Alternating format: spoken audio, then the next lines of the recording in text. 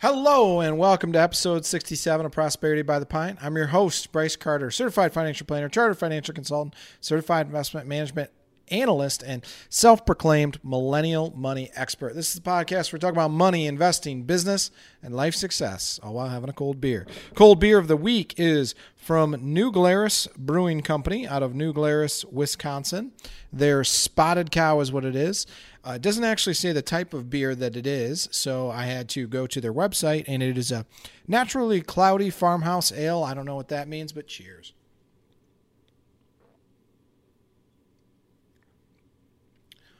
That's really good. That's pretty darn good. As an ale, packs a lot of flavor. Artisan brewed. So here it is. It does say on the side it's a farmhouse ale. They have on their website a list of all the foods that apparently this pairs with.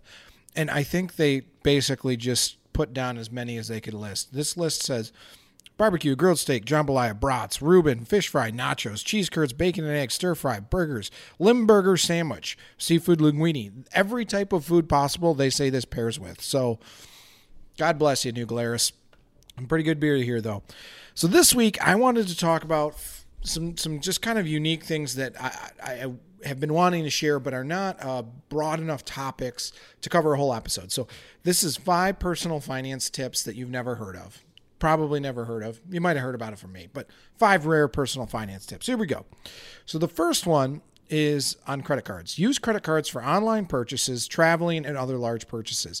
And you guys have heard me talk about credit cards and how you need to be responsible and use them right. That still stands, right? Like you shouldn't buy things in your credit card that you can't afford, but you should use your credit card when you're making a large purchase. So I'm going to share a personal story out of this that I think you'll find helpful, and it'll tie this together a little bit.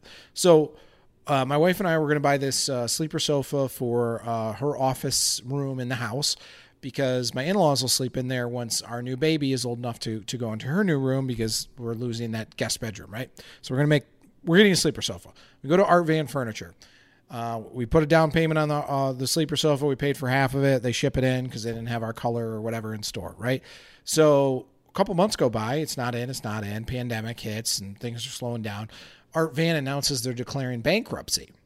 Okay, so what do we do now? So we go to the store, just like everybody else that apparently had furniture on order.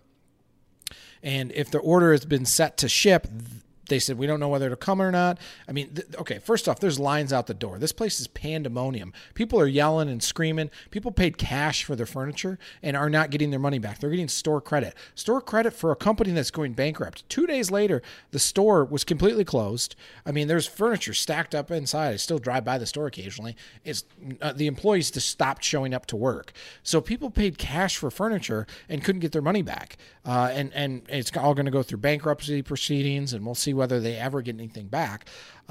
People that pay with debit cards, here's the thing with debit cards is they are treated differently under the Fair Credit Billing Act. So you have more personal protections with a credit card than you do a debit card. So we paid with a credit card. I submitted a dispute that all you have to say is that the product did not come as described, did not arrive, came damaged, and you tried to resolve with the retailer, and you will get your money refunded. It's been super quick, super easy. With the debit card, there's a process there that has to go through that's significantly longer. So you could be without your funds for 90 days. Well, your debit card is attached to your bank account. If your bank account is without a certain set of funds for 90 days, that might cause problems for you, right? You can't go purchase the an equal product or whatever. So I had some friends that had some deals going on there at Art Van that ended up getting 90 to 120 days to get their bank accounts refunded. Ours was like next day on the credit card. So it's also easier in a circumstance where your card gets compromised. You have much more leniency with a credit card. It's easier to reclaim those lost funds.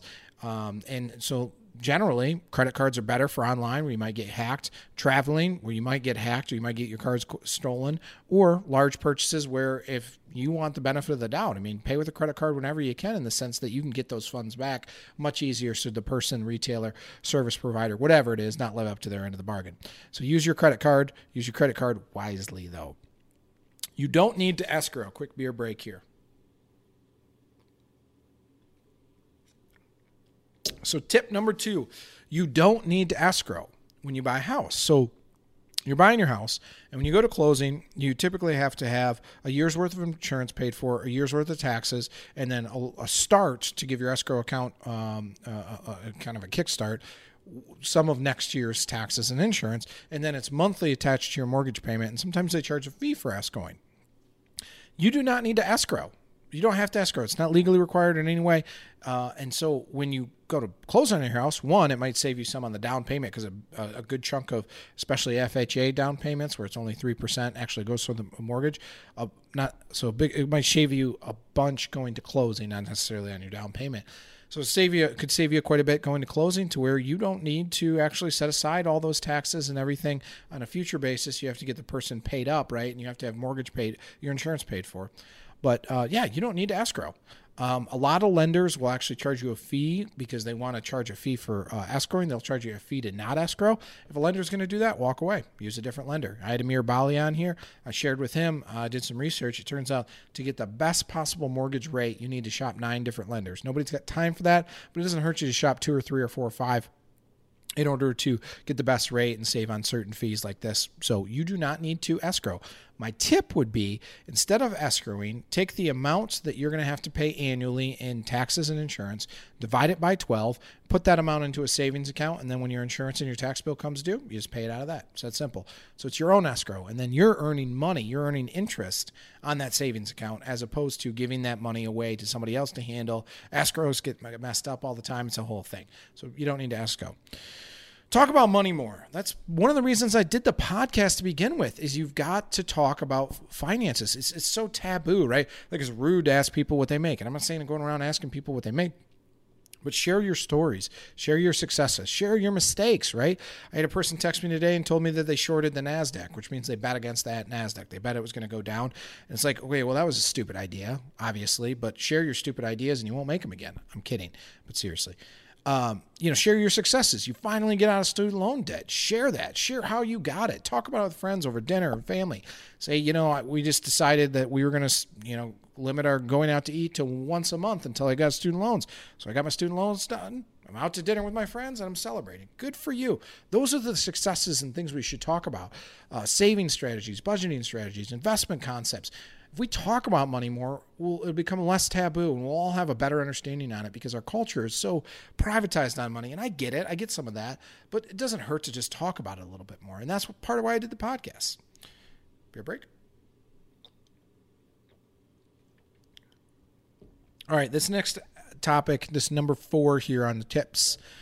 I actually did spend a whole episode on this, but I still think it's paramount, and it's something I believe in so much, and I think it's a paradigm shift, a mind shift that help you put yourself into a position to financially succeed.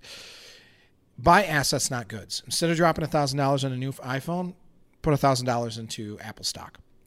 Instead of spending, $3,000 on a new Microsoft computer, buy a couple shares of Microsoft, right?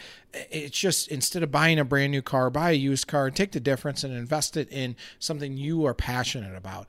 Buy assets, not goods. So, as goods are used, they're depreciative. They do not accumulate in value. They don't pay you an income. They're an item, a token, a trinket. An asset is something that accumulates. It builds value. It appreciates in value. Assets are the types of things that help you accumulate wealth and value over time, and it has a compounding effect that makes you even more wealthy and more valuable over time. So buy assets, not goods. Last thing, you might not have heard this.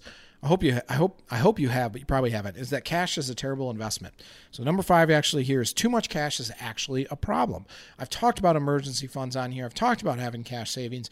You know my general rule of thumb: 3 months of expenses in cash if you're if you're a dual income household, 6 months of income expenses in cash if you're a single income household. So you're single, 6 months of expenses in cash. You're together, joint, partnered, married, whatever you look at, then you need to have about 3 months worth of expenses in cash. Above and beyond that, cash is a dead asset, especially right now. It doesn't earn any money. I mean, are you earning anything on your bank account right now, your savings account? 0.005%. I mean, it's a rounding error. It's pennies on the dollar. So put your cash to work, invest it. Don't spend it, right? Invest it. Buy go back to the previous one, buy assets, not goods. You should get excited about having excess cash flow at the end of the month because you can save, you can invest, you can buy things you're passionate about, or just throw in an S&P 500 index or a total stock market index fund. Too much cash is a problem. Cash is a dead asset. It only really matters when shit hits the fan, which is why you got your emergency fund, or if an opportunity presents itself. And when an opportunity presents itself, who's to say that you can't use your investment dollars for that, right? You can sell one investment to buy another. That's opportunity, right? So just run through these real quick again. Use a credit card for online purchases, traveling, such large expenses.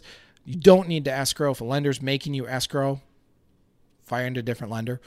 Talk about money more. Buy assets, not goods. And too much cash is a problem.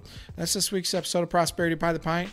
Don't forget to follow us, Spotify, YouTube, Facebook, wherever you listen. That's where we are. Cheers.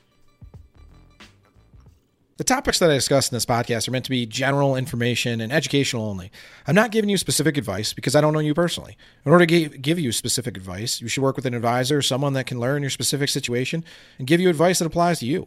If I talk about a specific security, please keep in mind I'm not recommending that security. And don't forget, investing involves risk. When you invest, there's always the possibility of losing capital, which is why you should consult with a qualified, licensed financial advisor prior to investing.